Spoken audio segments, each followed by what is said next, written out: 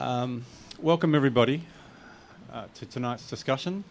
I'd like to begin by acknowledging the traditional custodians of the land on which we are gathered tonight, the Wurundjeri people, and I pay my respects to their elders past and present. My name is Callum Morton. I'm Head of Fine Art at MARTA, Monash Art Design and Architecture. And I'm emceeing tonight's panel with... Diego Ramirez-Lavering, and I'm Head of Architecture at Monash. Your mic's not on. I think it's on. It is, it's just quiet. Okay. Okay. Okay, so what we thought we'd do is start with a little bit of framing about the topic for tonight, and then we'll ask some questions. There will be some questions. We'll take questions from the floor as well. So it's, as I understand, the session is being recorded, so we'll pass the mic for recording purposes. Yeah, so the mic is right here. So if you want to ask a question, we can pass it, but maybe you could just come right here and ask the question. Okay. Okay, so tonight's event is titled Procurement of Public Art and Architecture in Melbourne. Many artists have asked me what actually is this procurement word. Artists don't use the word procurement. It's a big hot topic in architecture. We would probably use the word commissioning. Yes, that's right. It's used more in architecture. So at MARTA, Monash Art Design and Architecture, we have been having an ongoing discussion about the future of our city and our role as educators of art and architecture in this future. In particular, we have been examining and questioning traditional art and architecture education models that seem to somehow no longer capture or best serve the changes in the context of our contemporary urban environments. So sheer design or artistic talent is one of only many ingredients in achieving good outcomes, and on its own is, of course, not able to deliver these good outcomes. So a good outcome in the built environment has to be supported by a progressive political agenda, discerning clients, a good financial and management model, good developers, good builders, of course, and consultant teams. So in response, we've been conceptualizing a new type of education model, what we term the new urban professional, that is more concerned, I guess, with and interested in the workings and the mechanisms of what ultimately makes good architecture and public art. A deeper understanding of the political, economic, and social context would allow our current students and future practitioners to become more effective in the transformation of and contribution to these urban landscapes. So tonight's discussion surrounds these contexts. So I think no one here would disagree that great architecture and great public art form an essential ingredient in the making of great cities. What is much more contested territory, however, is the way in which we value, instigate, and ultimately procure great or commission great and innovative architecture and public art. So there are those that would argue that the architectural process of city making and the political process cannot be separated, and that architecture and public art can be seen as a type of political instrument.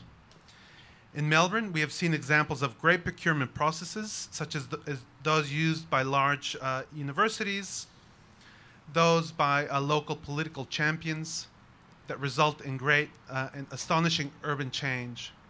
There are also those who would argue that the free market should lead development, that market-led development and that market-led developments and great outcomes will result out of intense competition and the ambitions of the private sector. So tonight we'll explore some of the context leading to great architecture and public art. How do we achieve good buildings and good public art outcomes in our city? What are the best processes for enabling these outcomes? So we have assembled an expert panel that has witnessed the development of great public art and architecture and has contributed to this development in the city, and who will no doubt have very different positions on this topic. So our illustrious panel consists of Geoffrey London. Geoffrey is an architect with over 40 years' experience in public and private practice. He has had an extensive teaching experience and is the current Winthrop Professor in the School of Architecture, Landscape and the Visual Arts at the University of WA. From 2004 to 2008, he was the Foundation Government Architecture in WA, and from 2008 until very recently was Victorian Government Architect. We'll have to tap your brain, Jeffrey, about that. In my research, I discovered that Jeffrey is also a printmaker and did a Masters of Fine Arts, so it makes him eminently distinguished to comment tonight on both these questions. Charlotte Day is the current director of MUMA, Monash University Museum of Art. She has previously worked as an independent curator and was associate curator at the Australian Centre for Contemporary Art, ACCA, where she worked on large-scale commissions by local and international artists, including New 13 at ACCA, Sculptural Matter in 2012 at ACCA, the co-curation of the Adelaide Biennial in 2010, the Tarrawarra Biennial in 2008, and projects for the Venice Biennale in 2007 and 2005. And one of those was great, I think. Charlotte has worked across a range of public and private contexts, from advising on temporary and permanent urban-sited works to the acquisition of works for public and private collections, including Caldor Public Art Projects, the Michael Buxton Collection of Contemporary Australian Art, and public artworks for the Docklands in Melbourne and City of Stonington. And finally, Andrew Buxton. Andrew Buxton is the Managing Director of MAB Corporation, known to many of you, I'm sure. MAB has been at the forefront of the ambition to marry good design to the economic realities of building development, and they've also been a champion of engaging contemporary art in and around their developments. Andrew began his career in the quarry and asphalt industry. From 1974 to 1988, Andrew was co-managing director of the Associated Quarries and Asphalt Group. Andrew diversified into property development and in 1995 founded MAB Corporation with Michael Buxton, his brother, who was a significant collector of Australian contemporary art. Many of you would know, I'm sure. And he has over 20 years' experience in the property industry. So thank you for coming. So I'll ask the Dorothy Dixer. Jeffrey, how do you get good architecture? I think the first step is to get a really good architect on board. Mm-hmm. And you need to establish the conditions to enable that to happen. There are many processes that really work to preclude that possibility. So you need to foreground good design as an absolutely essential factor in the selection process. When I was working in the Government Architect's Office, we produced a document called Government as Smart Client, and it talked about all the different processes by which you could procure both architectural services and buildings. Forgive me for using the word procure, but that's where I come from. And it'll never take hold. I'm sure. I can understand why. It's a monster. But there are very many processes now out there, and some of those that are favoured by government can be seen to be working against good design. But the reality is that if you understand how each of these processes work, you can control them to the point where you can still allow good design to emerge. So this is a little manual that we prepared. It's freely available on our website, and it talks about all the steps you need to take to ensure that you enable the good design to emerge. Once you have the good design, it's not just a process of having it delivered on the pieces of paper or on the computer screen. It's a process of ensuring that it's delivered in that way. And there are many slippages between what's drawn and what is finally built. So you've got to be around to monitor that process of delivery so that you don't lose the quality that is promised in the first instance.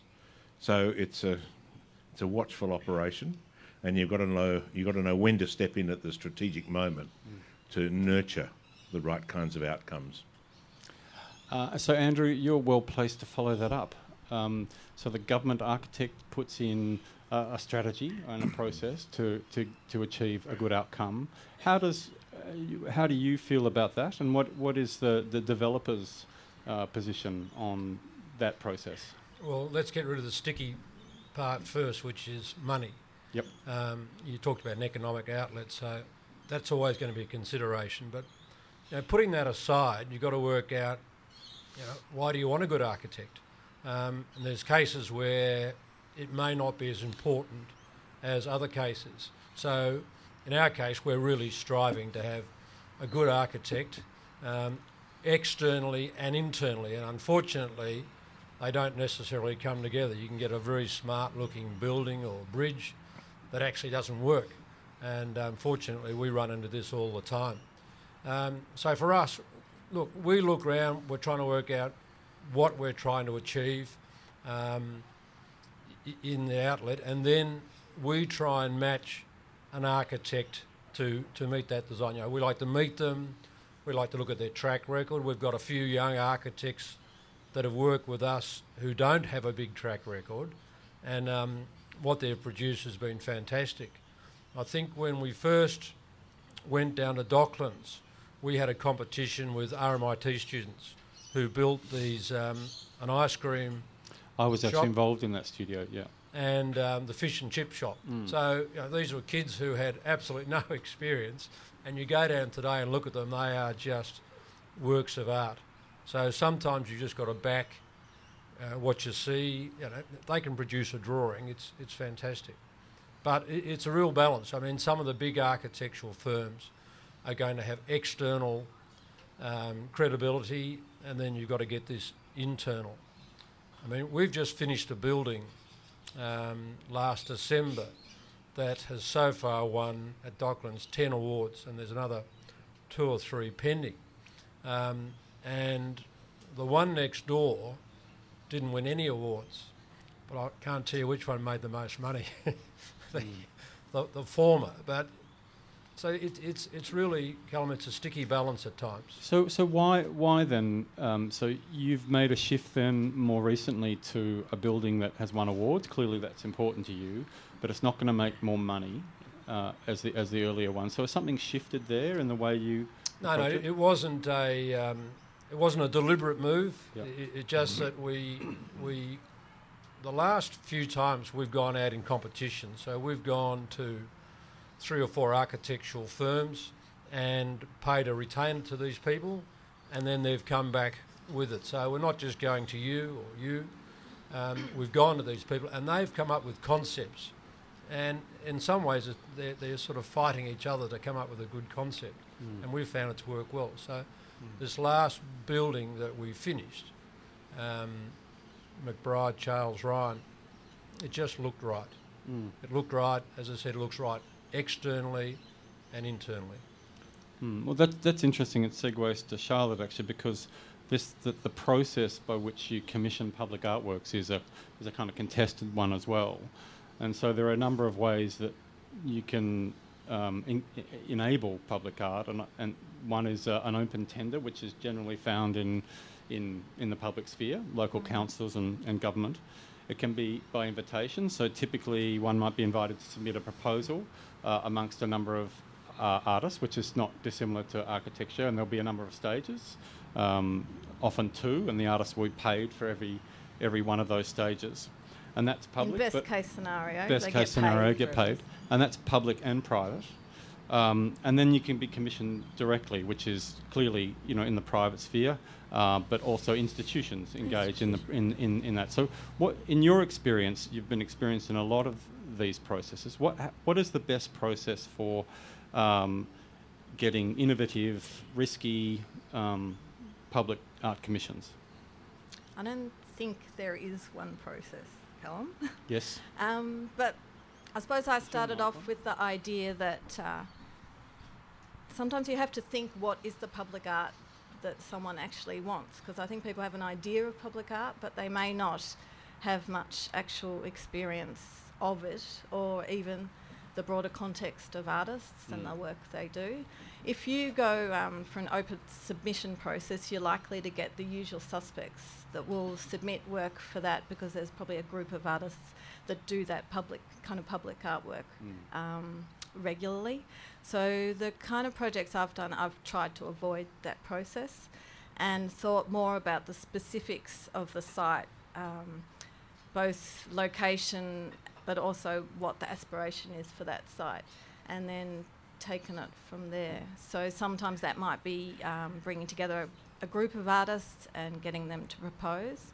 As we did at Docklands, the one that we've worked on together, we didn't necessarily start off with a sense that we would go through a very extended process to even get to the selection of artists. But as it turned out it was probably 8-12 months, I think, in that initial stage.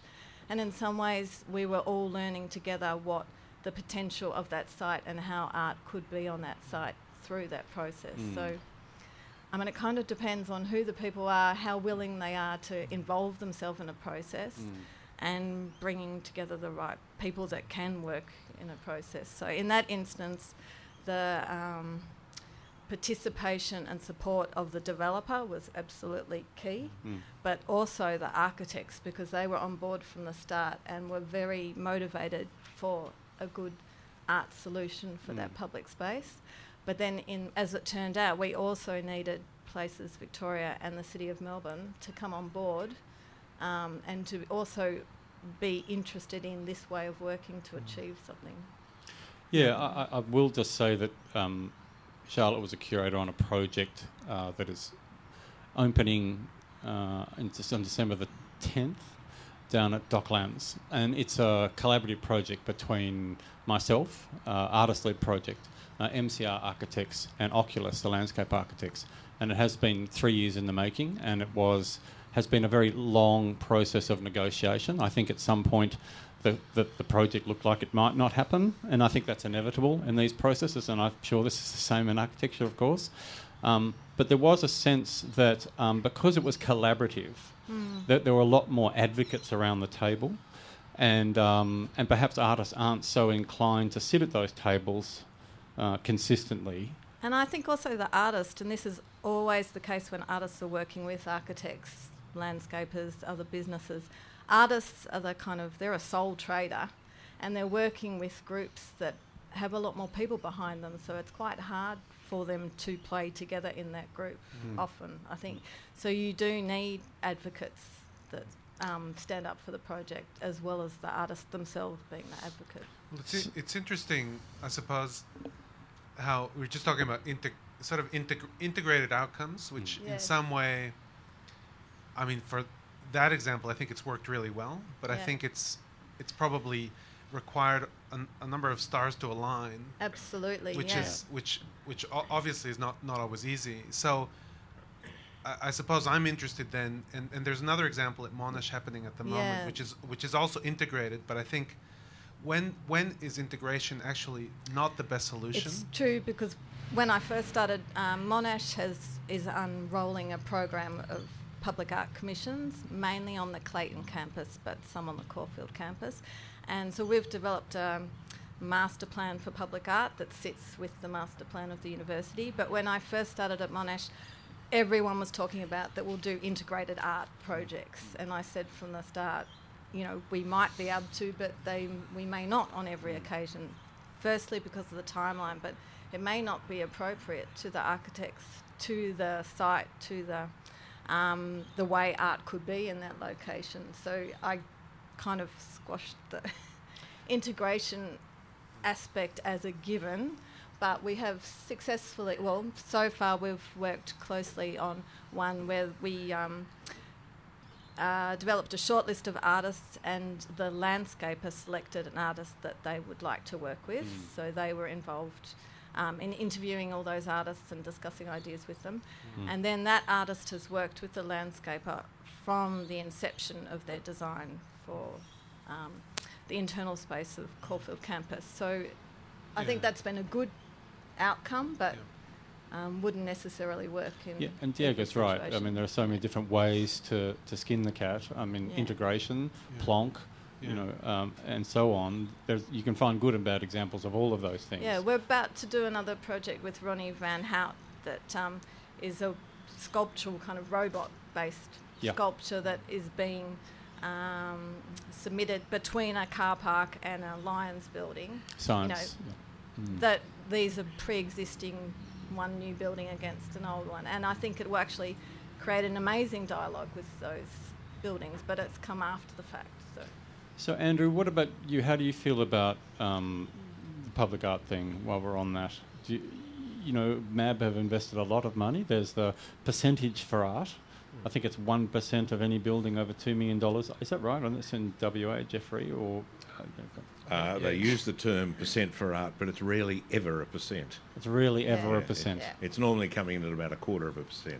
Is it? Right, okay. And so down at Docklands you've done a lot of public art commissions as part of that Percent for Art. Yeah, when you talk about public art, I include landscaping in that. And for us, it's ancillary to the building. It doesn't sort of help you sleep or sit at your desk, etc. So it's what makes, I think, everything enjoyable. You come out and you can see a nice tree or a nice piece of art, and that's certainly how we look at it. As I said, there's a cost involved in it, and it's hard to measure whether you get it back or not. But we've been down at Docklands, really enjoyed the art that we've put in there, and looking forward to your art later on. And I think the people that move around there enjoy it more. But from a landscaping point of view, back in, I think, 1996, we started our first industrial development in Broadmeadows. Now, look, Broadmeadows was considered not an upmarket suburb, and industrial developments were considered pretty crappy. You'd see the old tyres out the front, a bit of barbed wire.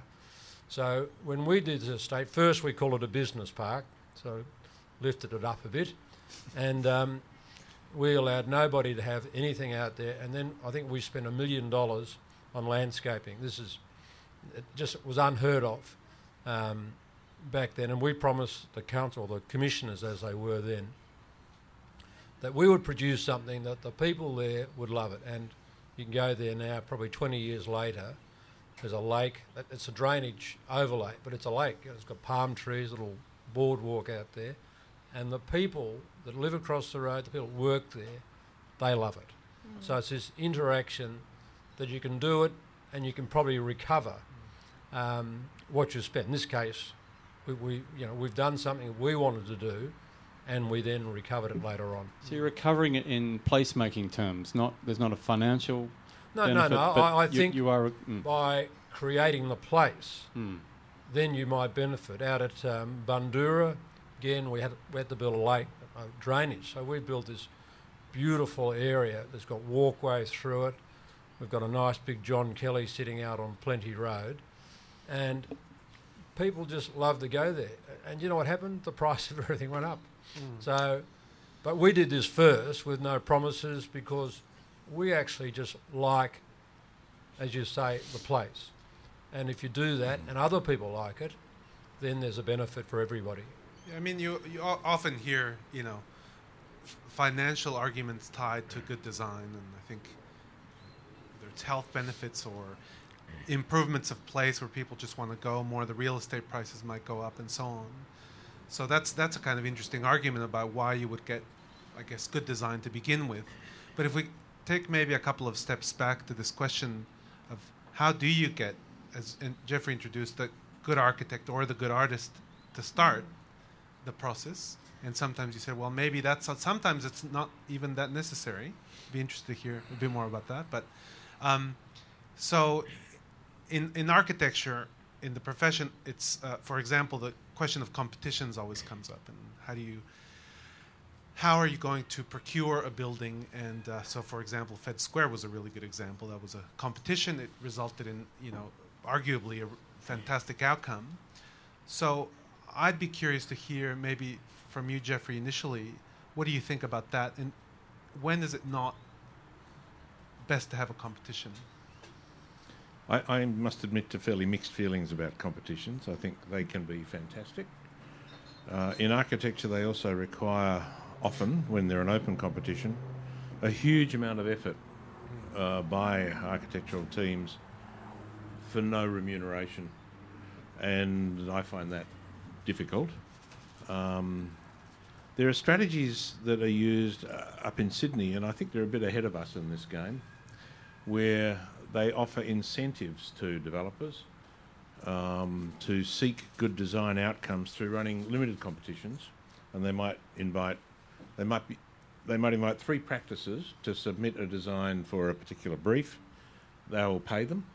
It'll be an honorarium rather than a fee, so it'll be a modest payment, but it'll pay for some of their goods and chattels. We are doing that here, Jeffrey. So good to hear. Not a Sydney. Good to hear, but hang on. There's There's another rider to this.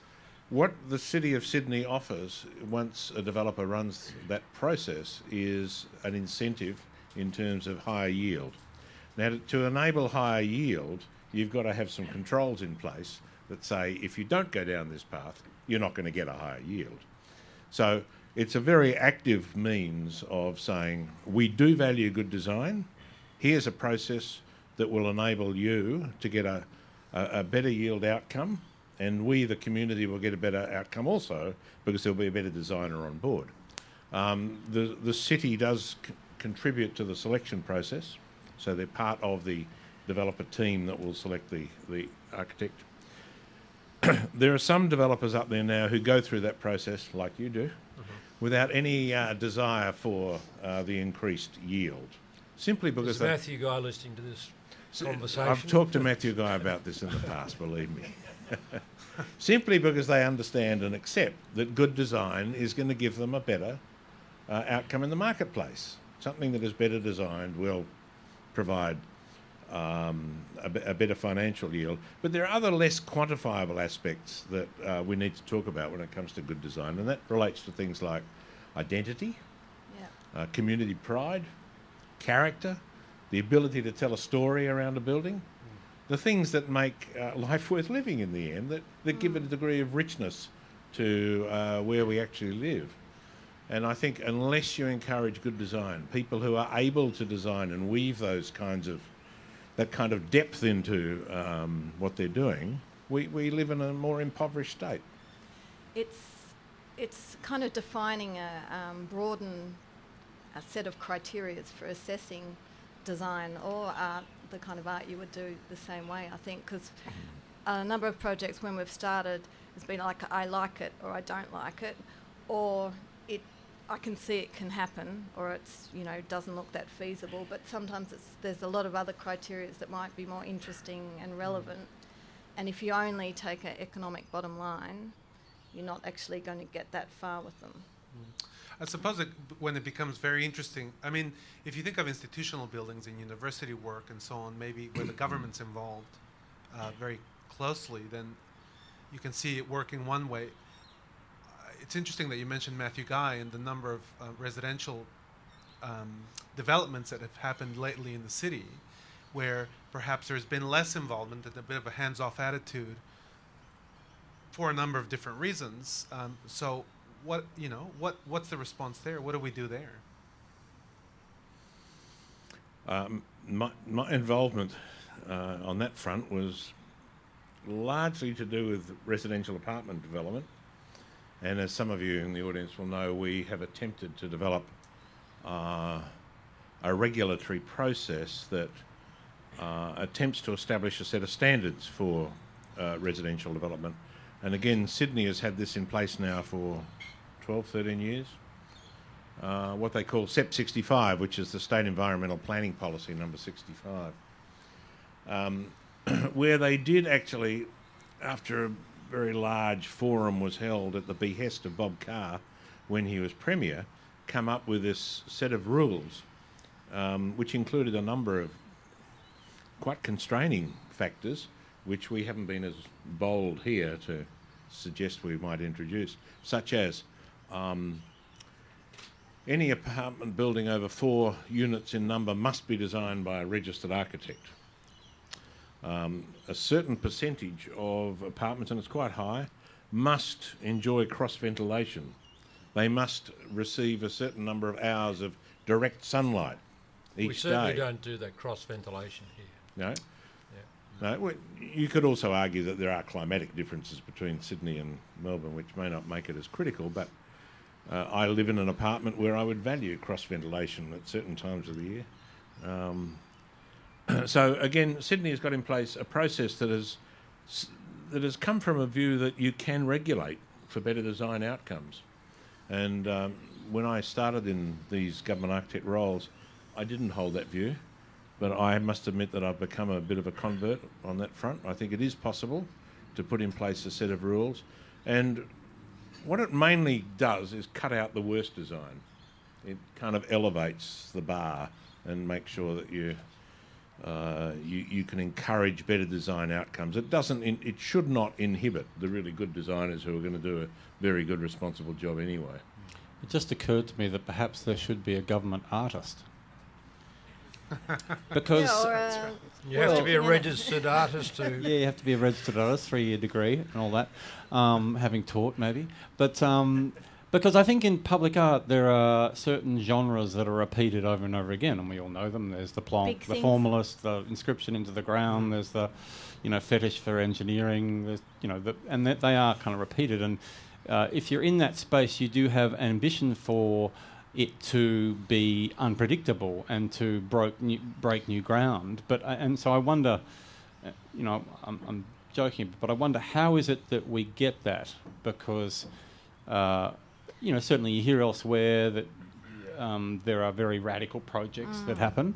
That even unpredictability is one of the criteria, that I have in when we're assessing things. Is there a sense of imagination in this project? Is it unpredictable? How is it going to inspire the people that come across it? How can they interact or not with it? So, I think there's a whole way of looking at what. And there's a danger of being prescriptive. Yes. Yeah. Too much prescriptive, and with regulations of saying you've got to have a bit of this and a bit of that. It really defeats the purpose of... You might allow the government or the local government or somebody to approve it, but you'd hate to have a set of guidelines by which you, as an artist, come out and meet. Yeah, the question is whether public art is a genre unto itself. We've heard that argument often, and there are many artists that just occupy that sphere, aren't there? But actually I'm much more interested in the artist who works in a number of contexts and then will work in the public context occasionally, and that is much more like a design process. There is a brief and there is a thing you have to respond to, and I enjoy all that personally, but... the thing that I would say for artists that don't regularly work in that field, and we've come across it, is the kind of documentation and the way you are meant to present what you do so it fits a much more architectural design-based model can be very onerous or scary for artists, and they're not always well equipped to do that solely. So it would certainly be, I would see it as my responsibility to help an artist through that process. And we devise like a different contract for using at Monash that's not a standard contract, because the standard contract is just inappropriate for an artist. But the institution, like a university, is freed from not from the process in terms of probity, but in terms of kind of competitive tendering and procurement. Right. We still have to kind of negotiate on that every time, because we're not doing it the standard way. And it's a bit hard, like the project that you guys worked on for us. It's 3 years, and nothing's ever taken 3 years for us. And I have to say, it's a bit like a government project. It's cost twice as much as it was meant to cost. So we're not proud of being that far out of the way we do things, but I think the end result will be the right result. Well, I certainly appreciate you hanging in there. It was with the aspirations of that project from the start were quite large, and I suppose that was part of the process, deciding, yes, are we, or you, willing to go through that, and then how can we achieve it? But certainly at stages in the project, especially when we were dealing with Places Victoria and the City of Melbourne, some of the sticking points were really things that were were much more about rules, how the sense of it should have a historical kind of connection or be responsive to this site, in a very kind of direct way. That was something that we came across a bit where, how does this work do that? We thought it did, but it didn't do it in a way where it had bits of sheds that related to the... But it's a very interesting history question. of that site, literally, it related to the site in a different way. It's a very interesting question. I was just thinking of how you actually regulate in a public art context, and it's in some ways completely open for interpretation. in architecture, often it's attached to issues of performance and whether you cross ventilate, you have certain areas of openings and windows and so on. But it occurred to me that really because obviously there's a lot of issues with overregulation, and there's a lot of resistance for very good reasons to overregulation. So what is it then that we need to develop as a more sophisticated set of processes that still achieve good outcomes,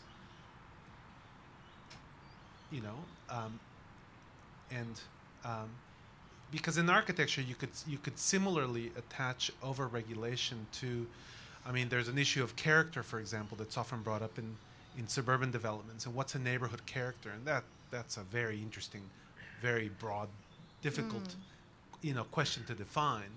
So it is about establishing a more sophisticated set of processes. As soon as you do that, on the other hand, the bureaucracy might start to get in the way. So it's a sort of balance. I don't know, Jeffrey, what? One process that we did develop, it's been running now for a couple of years, is what's been called the Victorian Design Review Panel, and I'm talking only architecture. I'm not presumed to talk about. I think there should be an public art review panel. Well, maybe there could be. Well, what it is it's a peer review group that looks at designs as they develop, and we try and encourage people to bring designs in the earliest possible stage. Then the ideas are still fluid. You can still talk about them. People haven't locked into positions over them. And we have a panel of 30 people who've been appointed through a fairly rigorous process of screening and interviewing and having them do dummy review runs. And we use 4 or 5 of each from that panel of 30 for each design review panel that we establish.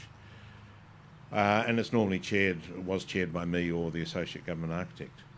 And the level of unanimity of view that emerges in terms of strengths and weaknesses is astonishing.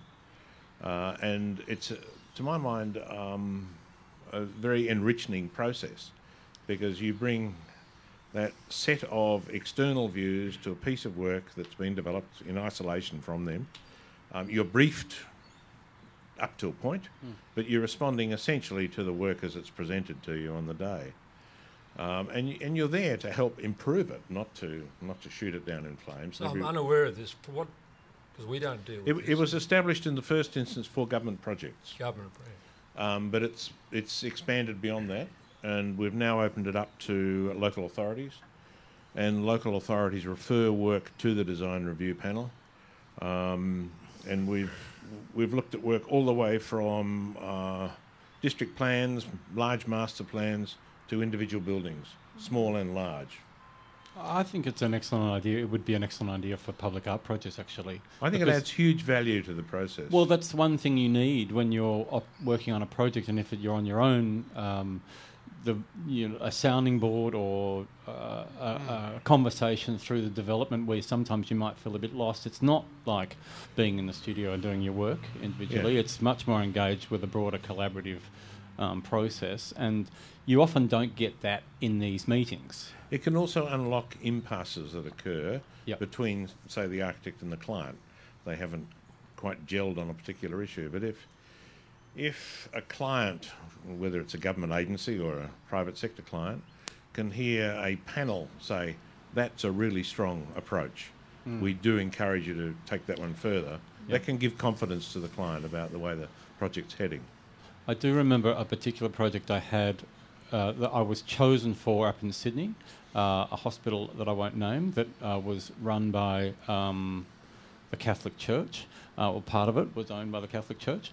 And I did go to a meeting. I presented thousands of images through this iterative process.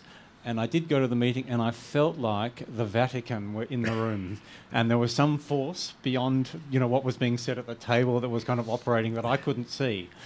But I needed a conversation with God, obviously. But it was very frustrating, that process, because I couldn't step outside of it. But was that where the brief... And for us, that process is, I hear what Jeffrey's saying, that's a government panel reviewing a government job, but for us, where we're reviewed by private sector is reviewed by the public sector, and we talk about having good, innovative architects, a lot of the time the people reviewing this aren't good, innovative architects. And they are afraid to approve anything. So, this might be this weird, one of your jobs, this weird thing. And unfortunately, it's better say no than say anything at all. And that's the most frustrating thing that we have. I say, I'm a bit worried about that curve because they're not qualified. And I don't know how you overcome that. Ask for them to direct it to the Victorian Design Review Panel. That's not another panel I want to deal with. I think you'd find them very benign and helpful. I think on the Monument Park project, the most hostility we got through thousands of meetings was from someone at City of Melbourne who was there to sort of test the ethical nature of the project, I think, and completely blocked it. And so he had obviously the best intentions in mind, but they weren't right for what we were trying to do. So, that kind of good intention can actually, I think I agree with Andrew, can really block the process sometimes. I think it's tough when it falls to an individual it is to make that judgment. yes, When you've got a panel of peers who are equally strong in their views, I think it tempers those kinds of outcomes. I think you can do that on big projects, but you get to local government, modest-sized projects, might be a house, might be 3 apartments. It's not so because the reviewers aren't that wide. When we deal with, I go to meetings and there might be the chief and then there's 5 or 6 other people, and he said, we're going to ask everyone. I said, I'm leaving the room because if I ask, you've got to say I want a round window and a square window. Otherwise you feel a bit of a dickhead if you don't say anything, and they're better off saying nothing because then we have this design, we want a round and a square window. It is very frustrating. I think with the way we worked on the Docklands one was really keeping a certain concept, a core of the concept strong, and then being responsive to other things around that, because the process requires give and take too, I think. But I think that was an unusual project in that regard, because you keep the core strong, and I think that's the nature of most public art projects, and I would imagine, well, it's probably not the same with architecture, but is there a core that you keep strong and you can lose lots of other stuff? I don't know.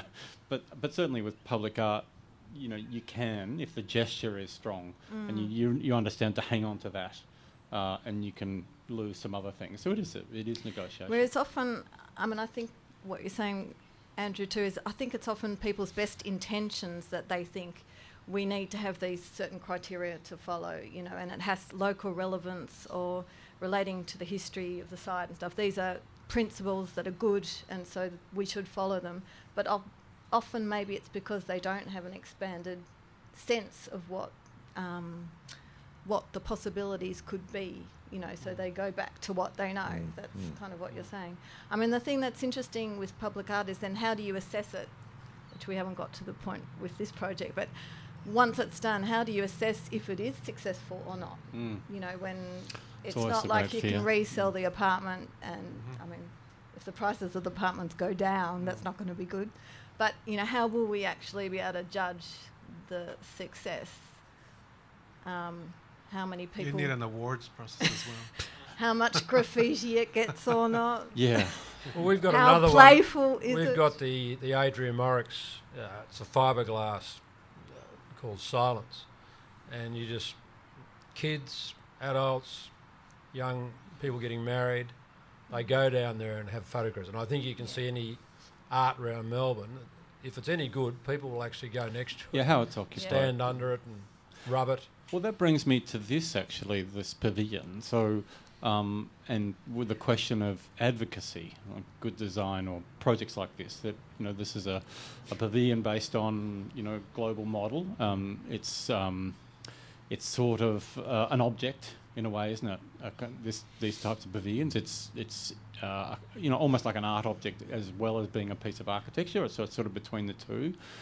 By dint of it being populated by cultural activity, it's in a cultural precinct, etc. How does something like this perform? And it might be the same way that public art or All Good Building does. How does it perform as an act of advocacy? Do you think that's important, that there are projects like this to broadcast good design? Well, I mean, just look at it here. It's here. It's a space that you can come and do what you're doing, and there's not a heap of these where you could sit and chat in such a wonderful environment. There's just not that many places. I think it's fantastic. I mean, just to maybe a quick add-on to, I completely agree. I think it's been fantastic, but I think one of the most amazing things about this has been also to do with the software and the cultural programming of events that are on a rotating basis and are about creating a certain kind of atmosphere, a certain kind of culture around events. So it's very much to do with the object as well as the attached software that surrounds it. In that sense. I mean, a lot of the discussion around public art and public space is how to program it. You know, I mean, when we were talking with the City of Melbourne, they kept talking, well, how are you going to program that space? So it is, I think there's an increasing demand for things that are public, free, not necessarily commercial, and that there's a preciousness about public space, public arena, that's something, you know, we need and we want to share. I think the idea of the pavilion can often focus around the temporary nature of it, and you can go right back to the history of when World Exposition started with 1851 and the temporary pavilion of the Crystal Palace, built out of repetitive parts in record time. And the intent was, when those pavilions developed through the late part of the 19th century, to show the latest and the greatest, as a means of bringing ideas to a broader population. So if that's still the intent of a pavilion in our electronic age, that's fantastic to keep doing it. Yes, and you mentioned the word temporary there, which is something we haven't got on in terms of types of public art. You know, the difference between permanent and temporary, I think it's significant. There's certainly a lot more freedom in temporary public works than there is in permanent, in a certain way. You can, you know, exercise the poetic and the ephemeral like you can't in permanent works. And I just wonder whether we should open the floor up to questions, Diego. I think that's right. Does anyone have questions maybe on that topic or anything else? Comments? Yeah. No, not comments. We want questions. Don't we want comments? Questions. Questions. Sorry. Wait, we want questions.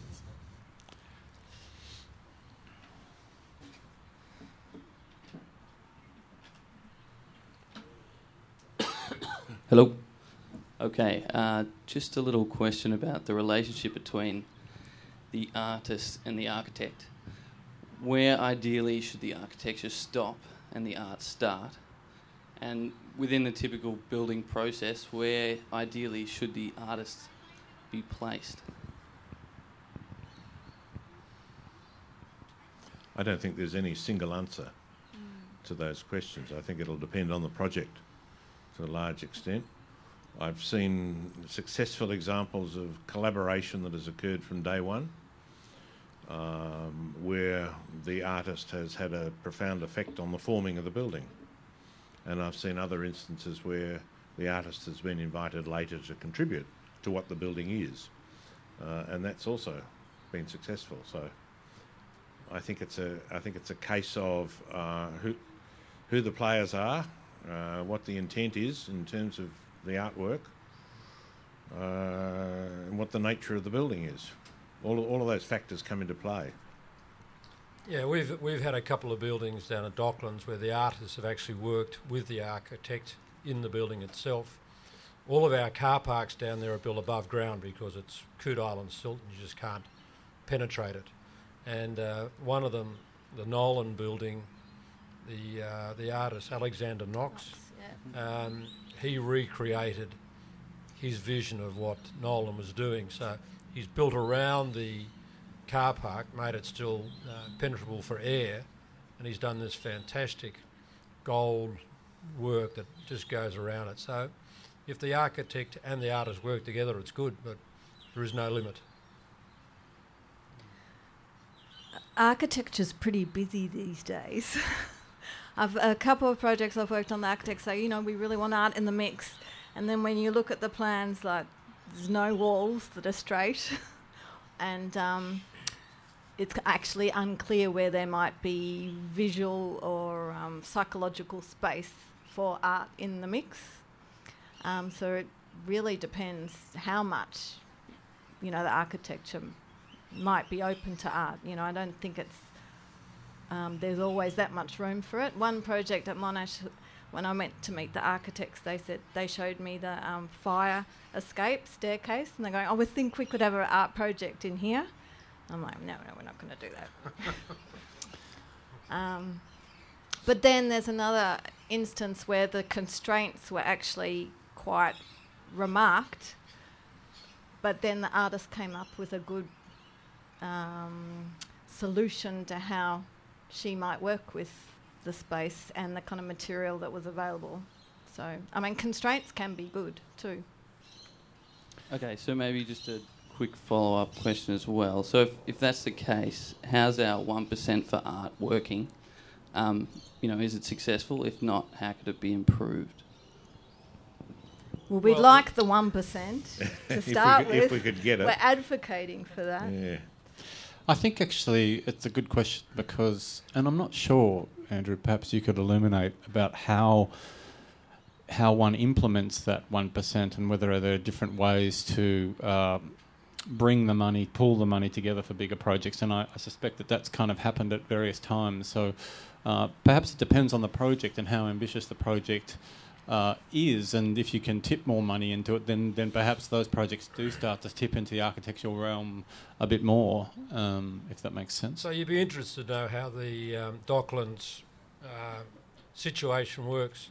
So it's 0.8% of the construction costs goes towards art, and 0.2% goes to the government body to spend on art. So they accumulate that from 4 or 5 buildings. The project that Callum's working on was a contribution from a number of buildings plus our own contribution over and above that. So you don't have to spend it in the area. One of the buildings, we embedded it in the building itself. We had this gigantic steel beam coming out of a building done by, I can't tell you now, tell you in a minute. But the money's Carl there. Fender? Fender? Oh, Carl Fender with an artist. So that money is there, and hopefully it's used wisely. But it could be in the building, externally, or out in a public area as well. I think part of the regulation with Places Victoria was not wanting developers to use the art allowance for landscaping, other work that they meant to be doing. And that was actually a problem for us at the start, because on Callum's project, because we were like, well, we want the landscaping to be integrated and we don't want art without landscape with this project. So, but their kind of rules and guidelines were to protect the art budget in a way, but they weren't actually necessary. But I think for this model, Docklands, is the only place that this model that I know of exists in Melbourne. Everywhere else it's just do what you have to do. Yeah, I suppose going back to the question about where architecture stops and art begins and vice versa, there is a terrain, I think, and I mentioned at the beginning where, and I recently wrote something with Nigel Bertram for AA, we're talking about this idea of this kind of knot. It's not either one or the other, but it's the two are sort of coexisting, and I think there is a growing tendency, certainly as a lot of art practices over the last 10 to 15 years where these things have kind of merged and the artists are happily doing architecture, working with architects, and vice versa. Do you see that there's a possibility where that kind of practice or those distinctions merge more comfortably? Because sometimes they're awkward, aren't they? Well, some architects would start banging the table and say, well, architecture is art. Yeah. Yeah. What are you talking about? And art is architecture. Well, it doesn't work, right, when you say that. It doesn't really work. Jeffrey? That was, even in the briefing stage to have an open up enough for an art possibility to come into it is Yeah. often hard, because the architect, fair enough, that like they've really had to push to be able to achieve the building and its location anyway. So they've created a certain boundaries that they want, you know. So then art sometimes can be something that's disruptive to that. Yeah, I mean, I think that's a philosophical conversation that maybe can lead in many different directions. But when you're talking about procurement, when you're talking about percentages that go to certain authors, like they become very particular mechanisms to get very particular outcomes. As an architect, I started to do a little bit of public art when I first moved to Australia in Perth many years ago. And realized that We you didn't get know that, 40% fees. Oh my God, I've been in the wrong profession all these years. Oh, you don't. That's rubbish. I'm joking. So, but it is, you know, so obviously procurements matter, and what investments go in which directions, and what governments are investing in and in which way make a really big difference. I think there are building types for which that kind of collaboration could work brilliantly. Well, the pavilion is one of them. Yeah. Of course, yeah. And others where I think it could be a real problem. Yeah. Yeah. Okay, Do we have other questions? one last question and we might close it? Yeah. Not one Sure, more question. Surely one. Okay, that's a bit uncomfortable. Well, that's an hour exactly. That's an hour. So So yeah. a good wrap up. It's a temperature thing, Callum. Yeah. Oh, and I just wanted to say thank you very much to our panel members. I think it's a conversation that's really important to continue. And I think it's brought up some really interesting, difficult kind of topics that could be, that should be followed up. Yeah, I agree. Thank you very much So to the thank you panelists. very Thank much. you. Thank you. And thank you for coming. Thank you. Yeah.